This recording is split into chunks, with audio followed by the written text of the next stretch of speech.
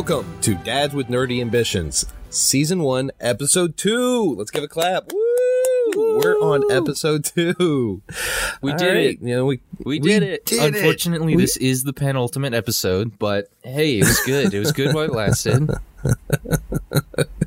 So, not bad. Not bad. I mean, we definitely had some oopsie daisies. There were definitely some hiccups and stuff that we needed to get over. But overall, I think I'm thoroughly impressed at how the first episode came out. I'm quite happy. Yeah, technical side, there's some stuff that, of course I'm not happy with, but, that's just always going to be a thing when you're never going to be 100% with it. But we're learning and we're improving, and that's all that matters. That's all that matters. And granted, we're doing this with minimal equipment. Oh man, my studio, this audio should be a lot crisper. This audio should be a lot cleaner. Ooh, the studio sounds a lot better. Oh, you got a bunch of new stuff. That's right. I treated my studio. Ooh, it sounds good in here. Now I have an iPad. Oh, nice. Yeah, nice, dude. Now that when I listen back, the audio is going to be absolute trash. It's going to be garbage. Like, stupid equipment. I spent so much time. I spent so much time working on this. I bought a Dungeons & Dragon adult white dragon. Oh, nice. That's my addition to this to the podcast. In celebration of our first episode, I got an adult white dragon in lieu of honoring the next Dungeons & Dragons. So to honor this episode and possibly the next one, because I think we're going to do this in a two-parter. That being said, let's go ahead and get into this. So we did as I make mistakes right there and there. We did make some mistakes. It was more me, not my brother. He kind of just, sat in the background and answered and responded to stuff that I said. Yeah, this is why I don't bring information to the table, because I don't want to be wrong. I am terrified of being judged by the public, so. And yet we're making a podcast. I'm sorry? So we're going to add a new little portion to our show. I'm going to dub it My Bad. We're going to add some sympathetic music. So if we can get that music going at right at this point. In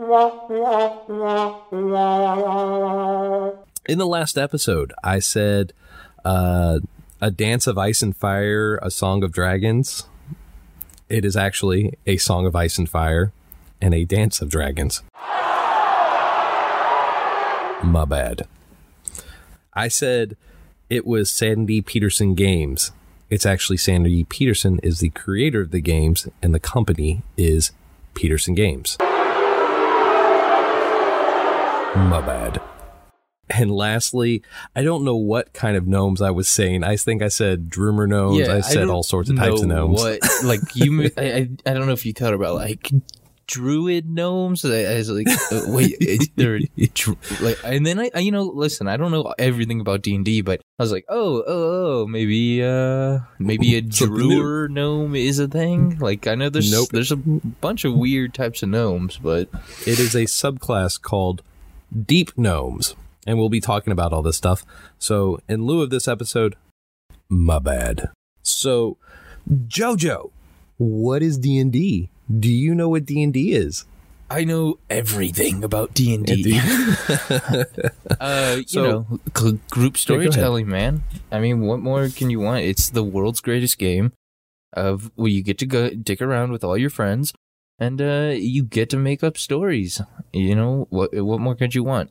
And you get to be, cool elves or gnomes or even better dwarves, because dwarves are the best race, so, I guess why have anything else besides a dwarf, but, whatever. To each your own, You're very much segregating yourself over there away from everything. I'm just telling you, if you want to have a good time, pick a dwarf, is all. Is that it? Yeah. That's just it. That's just it. Now, personally, me, I like my Dragonborn. I love Dragonborns. I think they're pretty cool. But I love your answer, but you're wrong. That is not the definition. So this is coming from Wizards of the Coast, what D&D is, and this is the definition from their website. The first Dungeons & Dragons game was played back when Gary Gygax and Dave Arneson chose to personalize the massive battles of their fantasy war games with exploits of individual heroes. This inspiration became the first fantasy role-playing game in which players are characters in an ongoing fantasy story. This new kind of game has become immensely popular over the years, and D&D has grown to include many new ways to vividly experience worlds of heroic fantasy. The core of D&D is storytelling. You and your friends tell a story together, guiding your heroes through quests for treasure, battles with deadly foes, daring rescues, curdling intrigue, and much more. You can explore the world of Dungeons & Dragons through any of the novels written by the fantasy authors, as well as engaging board games and immersive video games. All of these stories are part of D&D. Now that's their definition.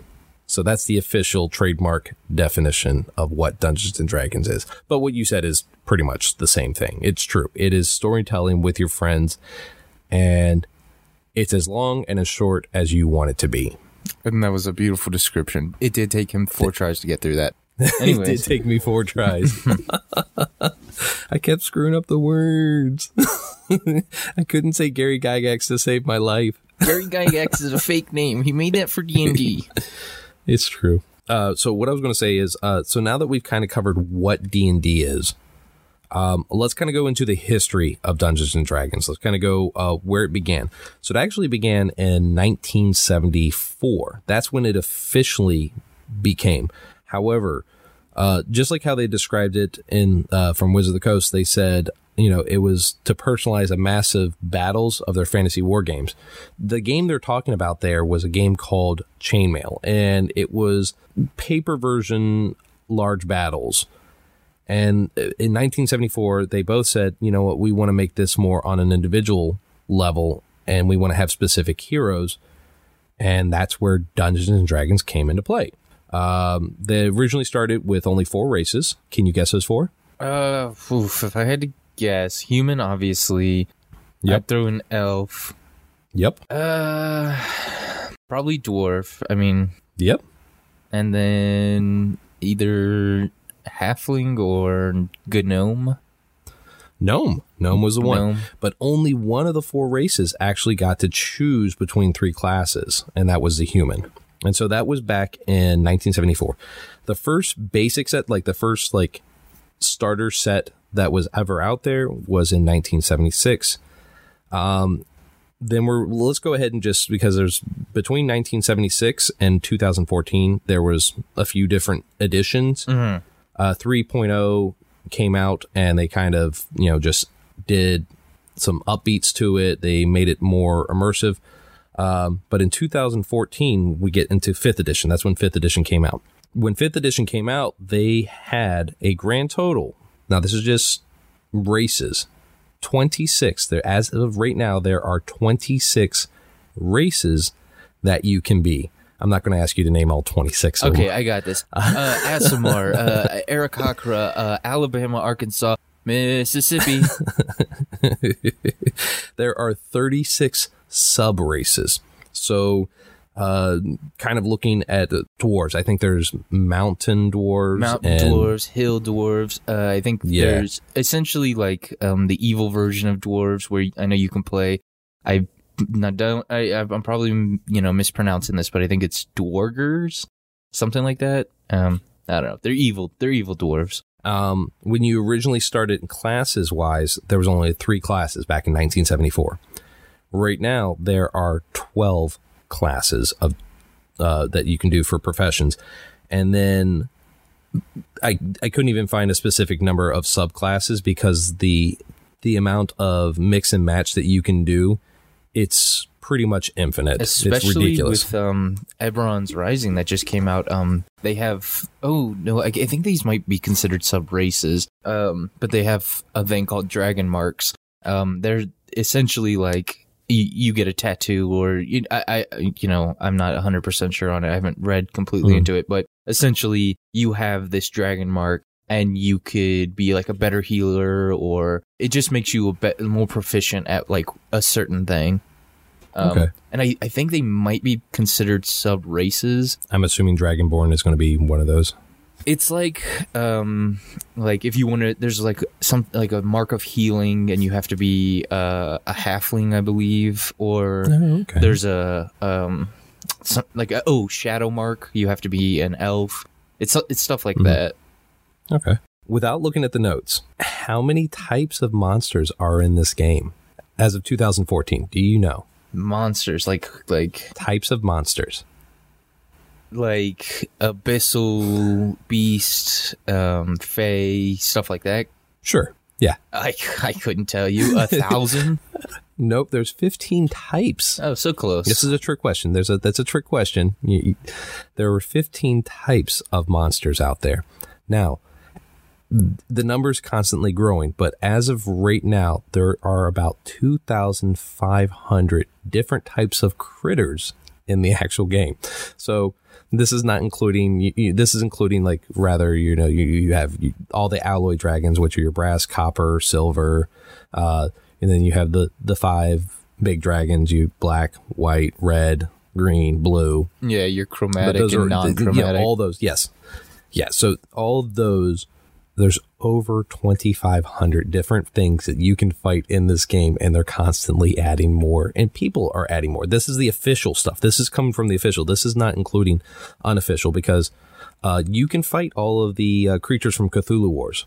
Or Call of Cthulhu. Yeah, there's Cthulhu Mythos. Oh, yeah. There's 5th edition Dungeons and Dragons. So much. Like, I mean, I know, like, the Wikipedia homebrew page, it's insane, like the crap you can find on there, on top of like Unearthed Arcana and stuff, which is, I believe, Wizards of the Coast. Still, it's just not official release stuff yet.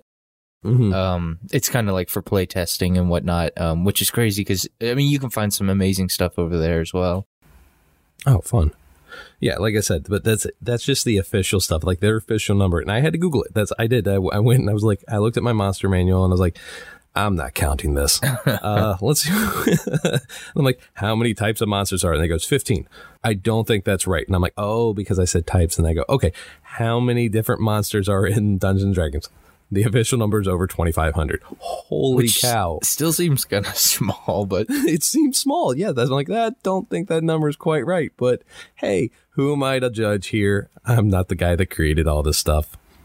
Another fun fact about Dungeons and Dragons. Now they won't confirm this because of obviously for copyright reasons, but it is strongly believed that Gary Gygax was inspired to make this game, and I'm assuming Chainmail was where he was originally inspired, by Lord of the Rings.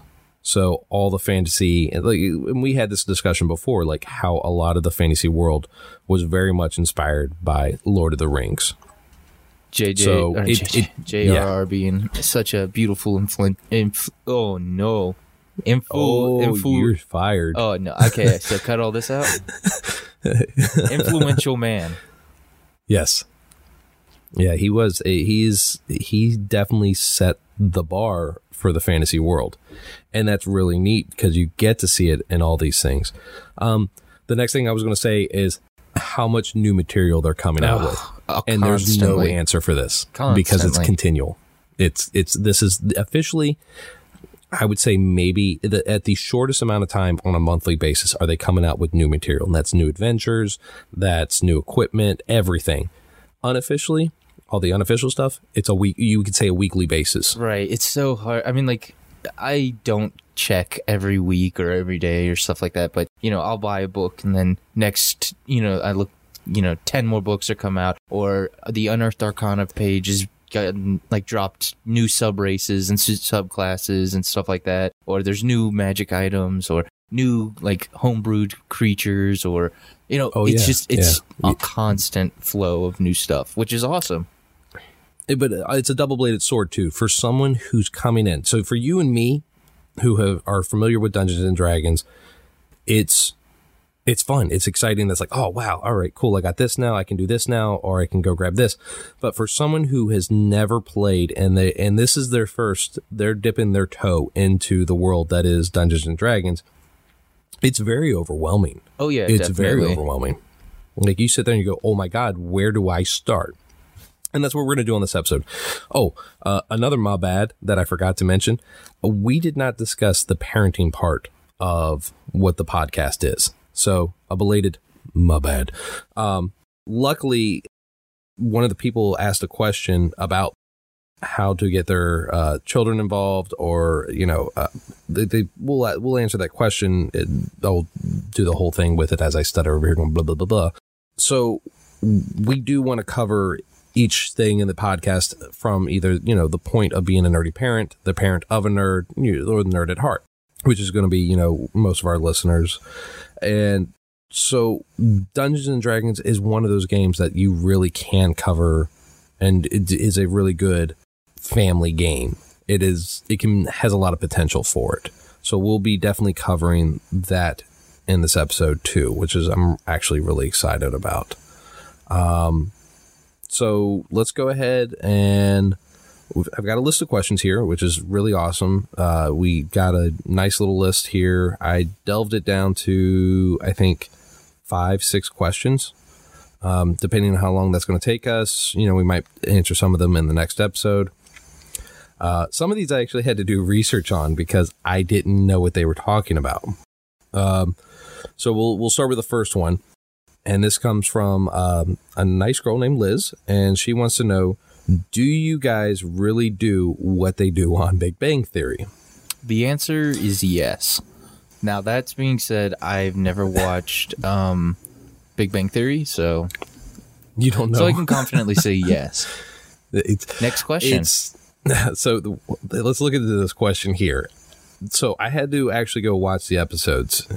I'm not against Big Bang Theory. I used to like it back in the day, and it just wasn't my show. It has its funny moments, a lot of funny moments. It just wasn't my thing. But the episode she's talking about here is actually a couple episodes. One of the episodes, they all dress up. Mm-hmm. I've never personally dressed up. I have never dressed up either, but I absolutely would love to. I'm not against the thought. I just know I have never done it. I think that's more of a thing that Hollywood has kind of presented about Dungeons and Dragons, that everybody always dresses up. Yeah, I think Hollywood kind of puts that out there, that's every time we play Dungeons and Dragons, we cosplay. I think you just... No. It's just, you know, how every group is different. Every group plays in a different way. You know, some groups take the role play a little bit more serious. Some groups are more combat oriented. But yeah, I mean, if it's not, I wouldn't say it's uncommon. Because I personally would love to. Like, I've almost bought a couple costumes because, especially right now, we, like, the group that I play with, we live all in different parts of the country. So we play over Roll20, and we have video cameras that, like, we, you know, can see each other and talk to on. So, like, just adding that little extra bit of immersion, I mean, it could make the game so much more fun. It's just kind of how you want to play it. Oh, absolutely. Yeah. Like I said, I've never personally done it. I'm not against it. I don't think it is. I'm going to argue or to disagree with you here and say you said it's not uncommon. I'm going to say it's not as common as people like to think it is. Yeah. So, I mean, I guess I don't know what the stereotype or expectation is, like, of what people who don't play D&D are thinking. Like do you have, like, a room that's just filled with, you know, swords and shields and banners and torches and, you know, stuff like that? Or is it just like, I guess I don't know what the outsider perspective is. Yeah. I'm not going to lie, though. As you're describing all these things, I'm looking around my basement and I'm going, yep, I got that. Yep, I got that. Oh, I'm fitting the stereotypes. Let's go into the next question, though. There was, before I do that, the other part of the D&D episodes for Big Bang Theory is they make voices. So one of the characters was doing, like, Christopher Walken. He was doing just random Hollywood. Every character was a Hollywood character. No, not everybody does this. Yes, I do this. I love doing voices. Yeah, for characters. Right, I play Orsik. He's a dwarf wizard, and that's kind of what I do the whole time. And it definitely fades in and out of. It goes all over Europe. Truly, I can only do your the cult of personality. Right. I can only do like the, okay Scottish voice for a while, and then I start going. I've noticed like when we're playing, I go French a little. I get pretty German. That doesn't even sound German. This is German. So see if I say bratwurst. That's not German. Bratwurst. Yeah, this is German. This is German. I like beer. Yeah. So yeah, so I'm pretty good at accents. Are horrible. No, I'm pretty good at accents. So I do. So I have a blue dragon, dragonborn character, and his name is Garros Rydell, and he talks like this the entire time. He's very stoic, and he'll answer everything very gruffly. So he's great for intimidation. I do have. So there is Mahomie the Gnome. Mahomie the Gnome. He's a Scottish little deep gnome, and he thinks it's grand. So. No, you're bad at accents, man. And you're terrible at accents. I am French. You're totally French. Oh my god. Yeah. Let me take you around. This is my segment. We're starting a new segment here where it's called Joe Takes You Around the World with Accents. What accent do you want to hear? Australian. Here, let me hear your Australian accent. Right, mate. I'm Steve Irwin. I am. Okay. You're terrible at accents. Next accent? My god. Okay, let's do one more. Let's do one more. All right, let's do another one. Okay. I want to hear. Mm-hmm. I can do it. I'm trying to think of something absolutely impossible for you to do. If you could think of something I could do like pretty racistly, that would be great, honestly, for me. Let's do. You know what? Let's stick with our heritage here. Let's hear an Irish accent. Oi, it's just me, an Irish person I am. Oh, I love potatoes. Oh, your accents are terrible. Oh, cabbage and beef. Boston. Let's hear your Boston accent. Okay, Boston. I'm walking here. That's not even right. You're terrible. All right, and that's the end of my segment. Thank you. You know what? Hey, good job. If you're looking for, if you need voice actors for anything, if you know anybody who's looking, I'm up for work, man. I believe you're absolutely looking for work. I have no doubt about it. You're looking for work. I'm sorry. Go to the next question. Yeah, then we're going on to the next question, and it's a good one. It is a really, really good one. What keeps making people come back year after year to play this game? There's no one singular answer to this question. I actually had to break this question down into different segments of it. Like when we look at the game, Dungeons and Dragons, it is one, it's a very cheap game. You really, let's say you and one other person. So between you and two people, or two people total, you need a dungeon master manual, you need a player's handbook, and then you don't really need the monster manual, but it's nice to have. Or you can get these, honestly, you can get the Dungeons and Dragons has these essential kits, and they're like $15 to $25 total. So really, $15-$25 comes with everything you need, with the exception of a pen or pencil. So it's very, very cheap to get into. Of all of, I want to say, honestly, I would definitely say of all of the hobbies out there, it's the cheapest. By far, bar none. And the then cheapest. On the other side, it can be the most expensive. Oh no, you haven't even gotten to Warhammer 40K levels. There is a model. We're talking about D&D, so I don't want to hear about your nerd stuff. Warhammer 40K, there's a miniature. It's a giant ship, and I want to say, and this was in euros or pounds, it's 1,500 pounds. It's almost $3,000 for this one miniature. Jeez. Yeah. No, yeah. It's stupid expensive. Yeah, well, my book of Icewind Dale cost me $27 on Amazon.com, so... So, like I said, when I I had to break this down, and I said it's one of the cheapest. It is the cheapest hobby out there. Then you look at it. What are your limitations? There's no limits. There's no right or wrong answers in this game. Everything has a cause and effect, and you can your options are limitless to what you want to do. Like I said in the previous episode, I took a magic combustible and I threw it down a zombie tiger's throat. I roll a d20 to find out whether or not I succeed. That's it. If I rolled anything that probably wasn't a 20, I was going to fail. It's just how badly was I going to fail.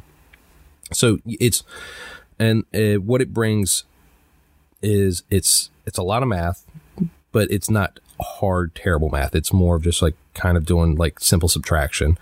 And then it's a lot of thinking out of the box. You get to, there's no it's improv to at it. its very much improv. Most beautiful form. Oh, it's great. And it's so much fun. And then you get to spend it with your friends. So you get to you get to make dumb decisions. You get to do all these things. You get to see people think outside the box in ways that they've never done it before. And when you're playing a video game with your friends, when you're playing like Call of Duty or something like that, it's like, all right, I get from point A to point B. Do I do YouTube? Do I do this? You're very, it's linear. It's linear. There is no lines. There's nothing when it comes to Dungeons and Dragons. You have a guide that you can kind of go off of, whereas you can follow adventure books, or you can do whatever you want. The nice thing is you're going to have fun with it. If you're not comfortable, like if you're brand new at it and you're not comfortable like making your own campaign or world building or anything like that, there are, I mean, I don't know how many different books that are pre-made adventures, and you don't even have to follow those to the T. No, you can be like, yeah, I want to change this from an owlbear to an ogre. I mean, go for it. I'm running Tomb of Annihilation right now, and I can't tell you how many like side quests I've had to make up because my players just do stupid stuff, or like they'll kill off an essential person on accident, and then it's like, okay, well, you've got to get this information somehow, so let's go on this crazy side quest. We're going on an adventure. It's great. Yeah. So we've looked at like price, doing it with friends, and then the overall experience. If you have a good quality experience doing this game, it's not hard to come back.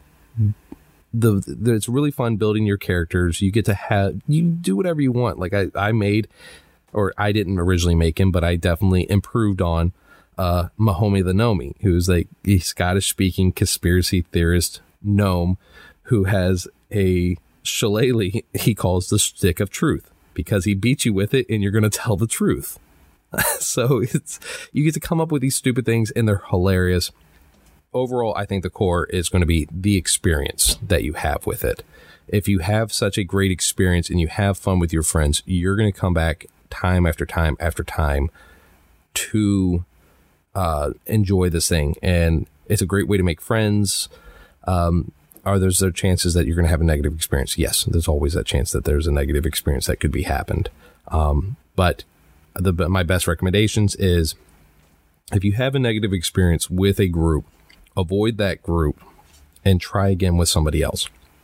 I recommend talking to tabletop shops and everything with that. Like, hey, who are some people that I can get into this with, or do another round and have a fun experience? Who would you recommend? The nice thing is you don't need, like, there are such things as too big of groups, but yes, you don't need a lot of people. Like, there's this idea that, like, at least when I first started, I was like, oh, like, I only have like 2 people that want to play. Like, I can't do a campaign. That's not enough. Like, we need more. You can absolutely run campaigns where even if one of you is willing to DM, as long as you have one other person, you can run campaigns. Yeah, you only need 2 people. Right, and it can be just as fun. Yeah. You can run this game by yourself. I wouldn't really personally, because you're missing out on a lot of what the game is about. But if you're just like, I need to get that fix, all right, grab a D20 and roll for what happens. So let's take a break right here because we have been going for a little bit, and we'll come back and I'll answer a couple more questions, and then we'll kind of end it there, and then we'll start the segue for the next episode.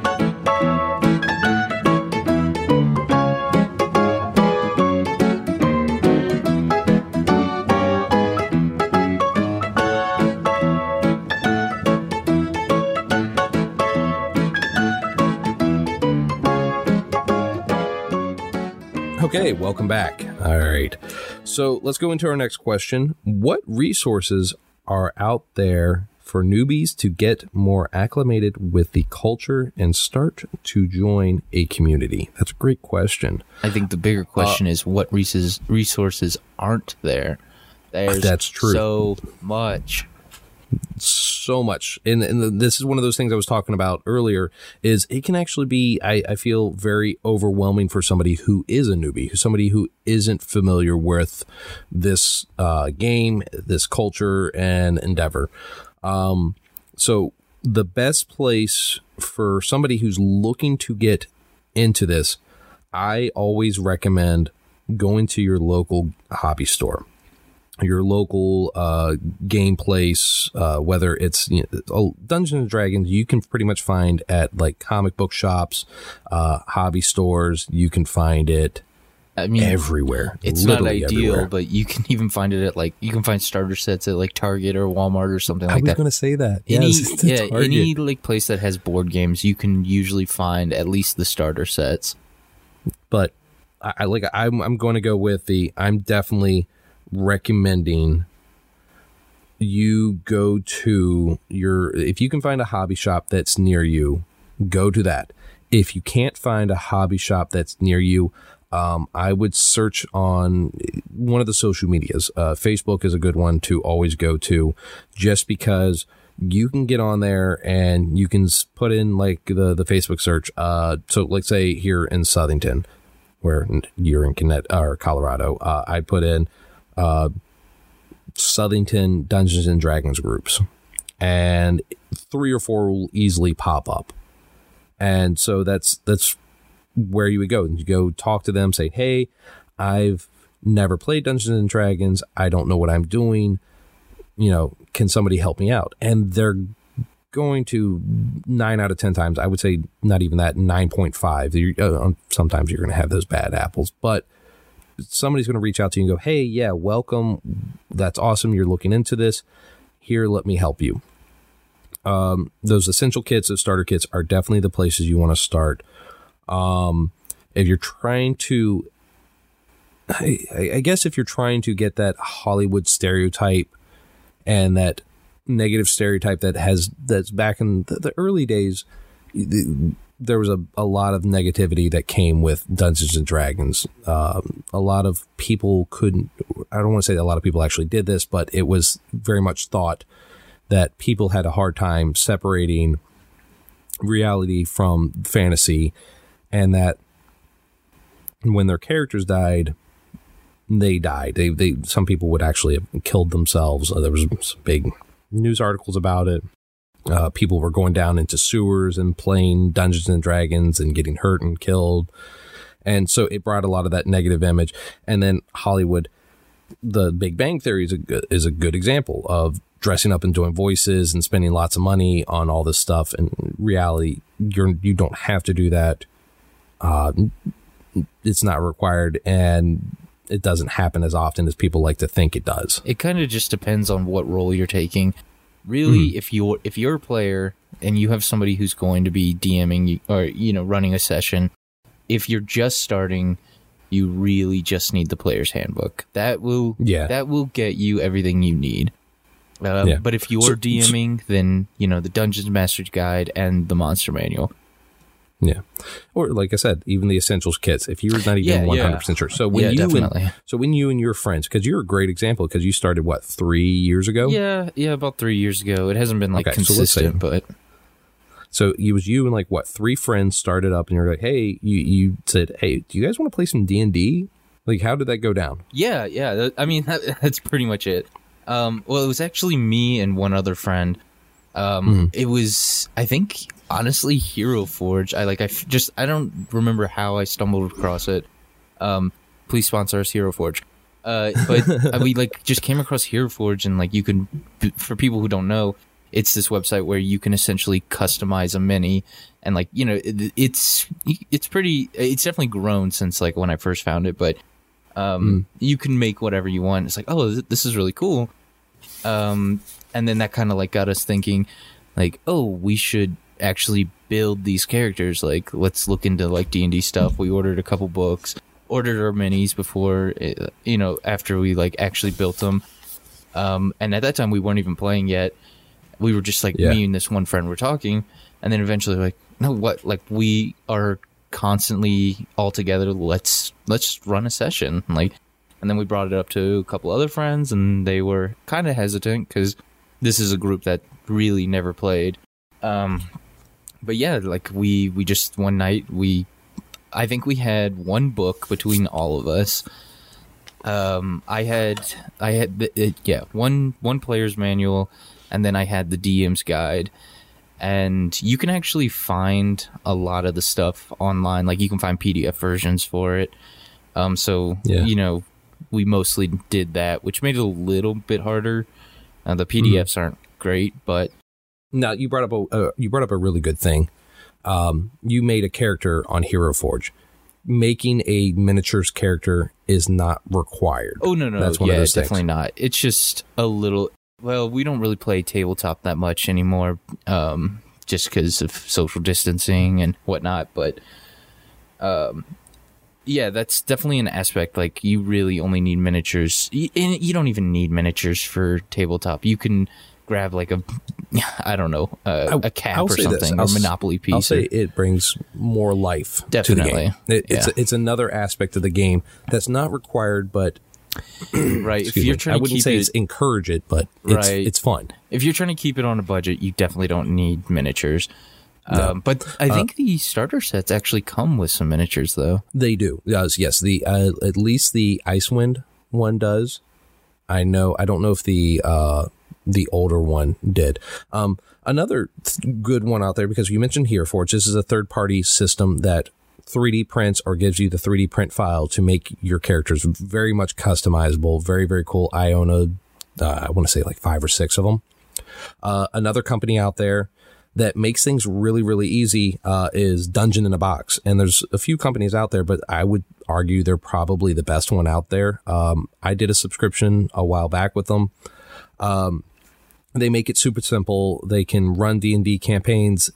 Everything's in this box. It's literally everything you need for a one-off campaign, or you can do each month. They'll send you another box, and it's a larger story arc with it. So you can say, hey, I only want to do one box. And then okay, well, this isn't the thing for me. Or you can be like, holy cow, this was really fun. And they'll keep the subscription going for you. So there's a lot of those box subscription things out there. This one was one of my favorite. And it came with miniatures. It came with a map. It came with everything that you could need. You didn't have to create a character, but it gave you the options to create a characters too. And they're really neat. That's kind of, okay, especially if you're new to playing.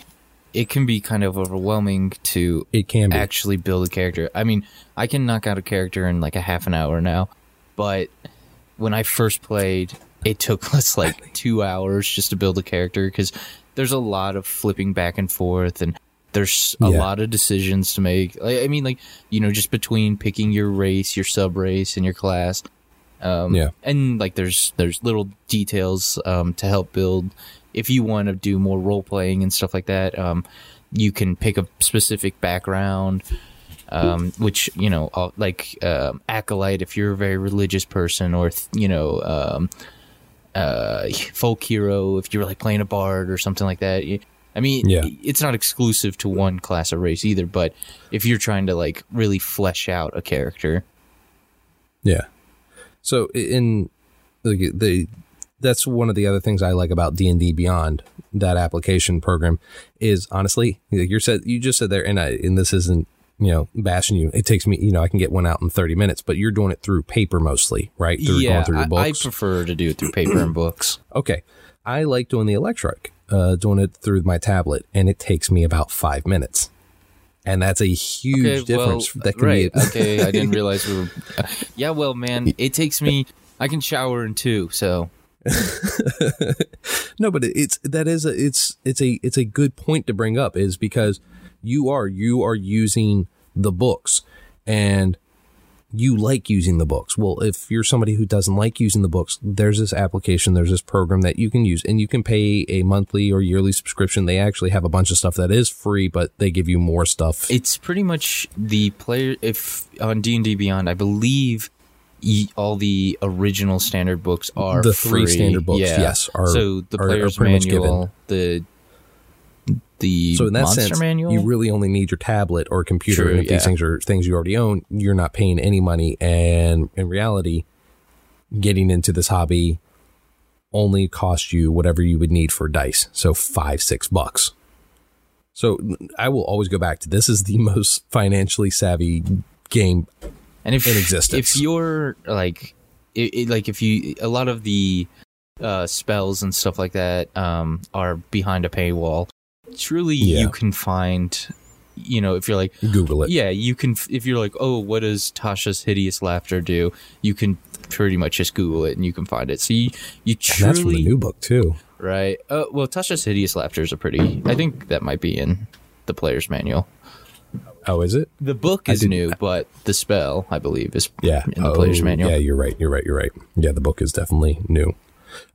Here's a question that's a really good one. Does participating in Dungeons and Dragons lead to ill intent and devil worship? No, absolutely not even a little bit. You do not. No, I don't know where this came from, and it's funny, but everybody thinks that you're going to go on a murderous ramp. I guess maybe it had to do stuff with back in the 80s and 70s when like this game was a little more on the controversial side. And I don't even know if using the word controversial is right. It's just there was stuff happened and it got blamed for it, and it got a lot of negative light. No. I play this game with my son who's 9. What is the appropriate age to start playing this game? It's at your own discretion. You can make this game as simple as you want or as complex as you want. And that's actually another question in there, is about with children. We'll get back into that one. Never once have I went on a murderous rampage. Never once have I thought that, I'm going to, I don't even want to bring like religious statures into this. I really, really, really don't. I think it just it comes from a similar stigma where it's like, oh, well, my kid plays GTA, so is he going to go shoot up a bunch of people? No. There's so many statistics on it that there's no correlation between. Yeah. No, I strongly agree with you there that no, I have never I played many a violent game, everything from Dead Space, which is just, oh my gosh, great game, to great do a whole episode on that. To Call of Duty, to Grand Theft Auto, to there's so many. Doom. I played Doom. That one literally has pentagrams in it. I did get triggered though when I was playing Banjo Tooie, and the part where it's like GoldenEye or whatever, and you have Kazooie shooting eggs. That did get me a little bit, but other than that, no. No, you will be fine playing D&D unless you're talking about in game and you like sell your soul or actually accidentally make a deal with the devil or something. Then maybe, then you might want to be, are there demons? Yes. Are there devils? Yes. And yes, there is a difference in the game, and I'm not going to go into the details. There are angels there, but there are also fays. There's Tyrannosaurus Rex. There is so many different, there's 2,500 different creatures in this game. Everything from kobolds to dragons to there's oozes, gelatinous cubes. Yeah, when you went with ooze, I was going with gelatinous cubes. If you're that guy that gets killed by a gelatinous cube, it's a bad day. Mimics. But it's it's the game is whatever you make it out to be. And that's what I'm really trying to get at with this is you can make this game as fun and as bright sunshine and lollipops as you want, or you can make this as dark, grim, dark, miserable, and there's no happy ending. And it is at your discretion how you want to play it and how you want this game to come out. If you're the DM, that's a crucial thing for you. Know your audience, know who's playing for you or with you. And the thing too is who you're presenting. People think it's all this, very fantasy, like you have to play, some kind of magic person, or you have to play a knight or something. I mean, you can reskin it however you want. There's sci-fi campaigns. You can do like current world campaigns. Like I saw one where it's like, the world is everything is candy. Like, and you can reskin character. You can make it whatever you want. It doesn't have to. If fantasy, like high fantasy, isn't necessarily your thing, but you still want to play this like really fun group world building kind of game, you can make it sci-fi. You can make it low magic, even if you want it more Game of Thrones style. I will say this: if I'm playing a fantasy game, I'm going to play Dungeons and Dragons.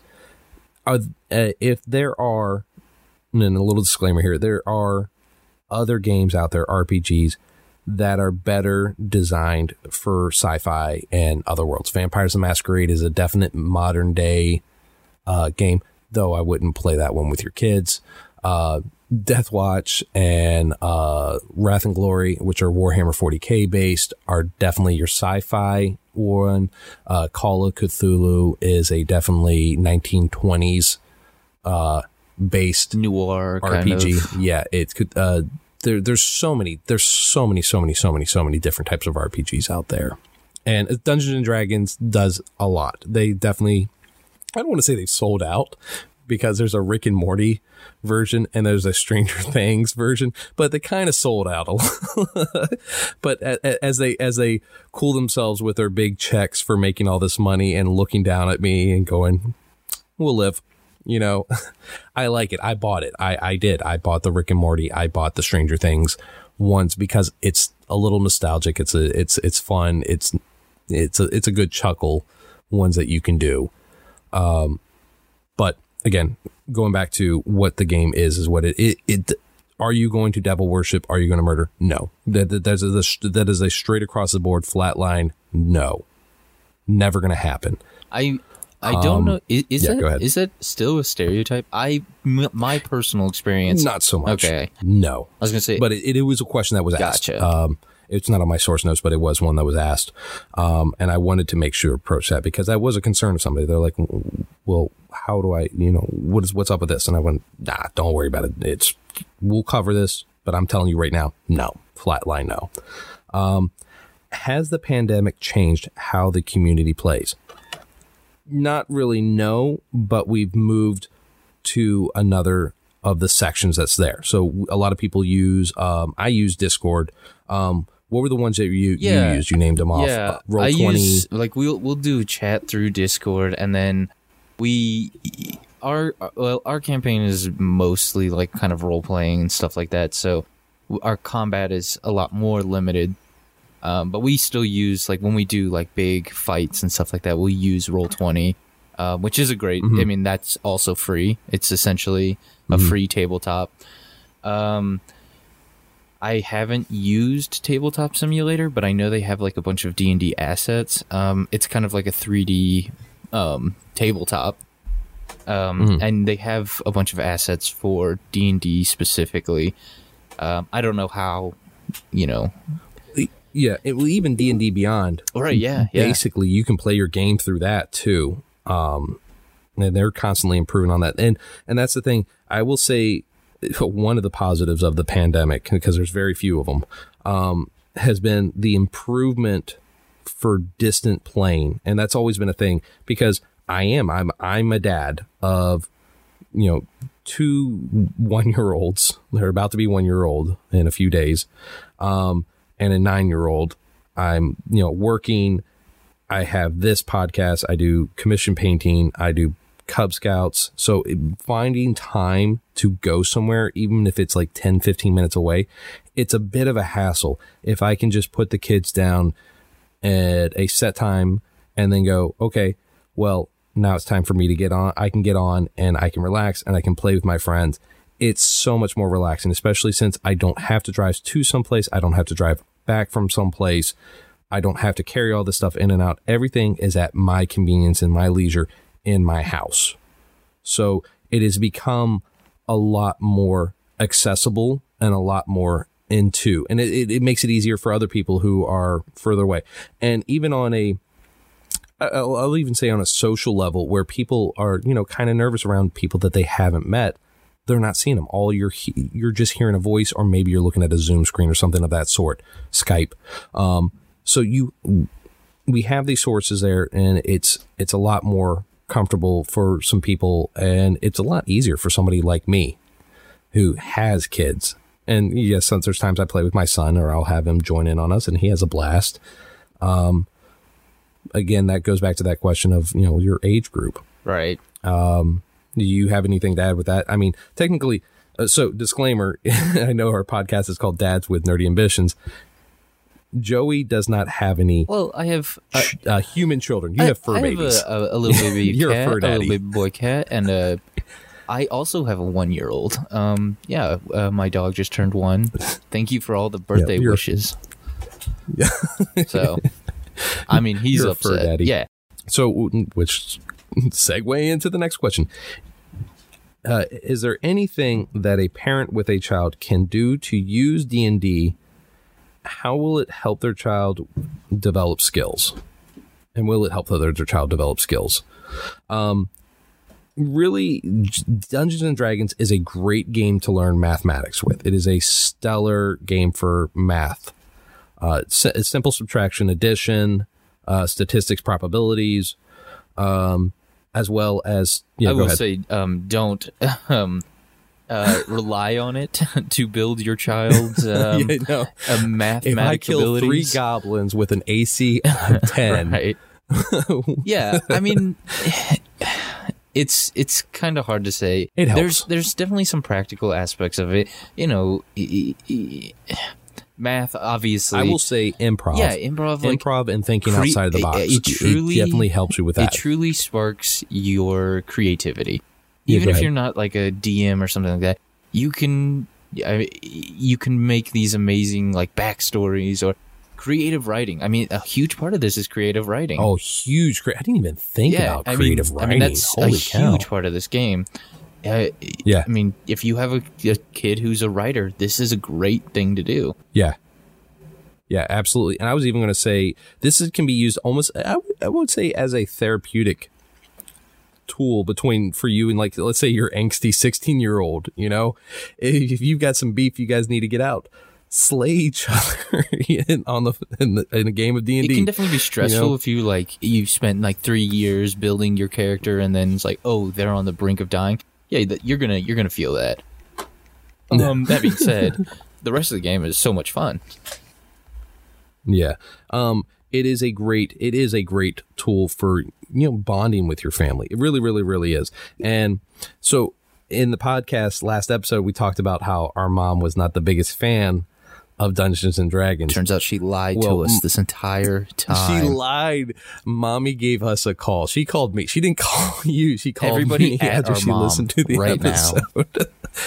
And we're going to, I'm going to make it an eventual episode where we have her on, and it's going to be a special edition episode. It's going to be an episode that's not counted in our season episodes. This is going to be a special one where we sit down and we're going to talk to Mom. We're going to get this out on there. She wanted me to make that one of the ma-bad moments, and I told her, no, that's not a ma-bad. That is our mom on blast. But I said to her, I was like, no, this is how this is going down. We're going to have you on. And as a family, we're going to play a game of Dungeons and Dragons, and we're going to have to do it on Discord, and we might open it up to everybody so people can listen if they want to, chime in and hear us playing this game of Dungeons and Dragons. Maybe if we get tech savvy enough, we can do like some kind of Twitch stream or something. Oh yeah. That would be cool. That's going to be a lot of work. That's going to be down the line. But it goes right into this whole parents and children. Like, we had no idea. And I was like, what? Yeah, mom was a mage elf.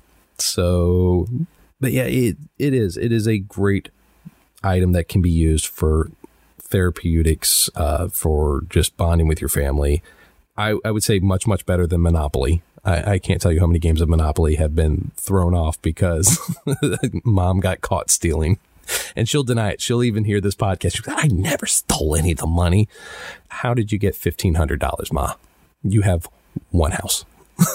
So I think that's a great spot to stop this episode. We'll go ahead and close it here for this part, and then we'll get into, we'll start up the next episode. Basically, what we'll do in the next one, we'll talk about how to build a character, kind of going over the lingo, and we're going to share some good, fun stories. I've got 2 right here that are, I giggle just thinking about them. I can't claim these stories personally as mine, but they're stories that have happened with our good friend Bob England. So he's going to, I've got those stories for her that he gave me permission to tell. But yeah, I think this is a good stopping spot. Joe, do you have anything that you want to end with the episode with? No, I think that pretty much covered it. Follow us on Twitter and Instagram. Absolutely. Yes. Please like, follow, subscribe, rate, and review, and all those things. There's so many things on Apple Podcast, on Spotify, on Google Play, on Castform. We're on so many different podcast systems now. Reviews help us so much. So, Yes, please. Just give us something that we can go off. If we can help improve these episodes, yeah, definitely let us know. Don't be just like, well, Steve, you suck. Probably why. Yeah, and as well, also, please follow us on Instagram and Twitter. Twitter is going to be at NerdDNAPod, and on Instagram, it's going to be at DNAPod. And yeah, I think it's a good way to close it. All right. You guys have a good one. Bye-bye.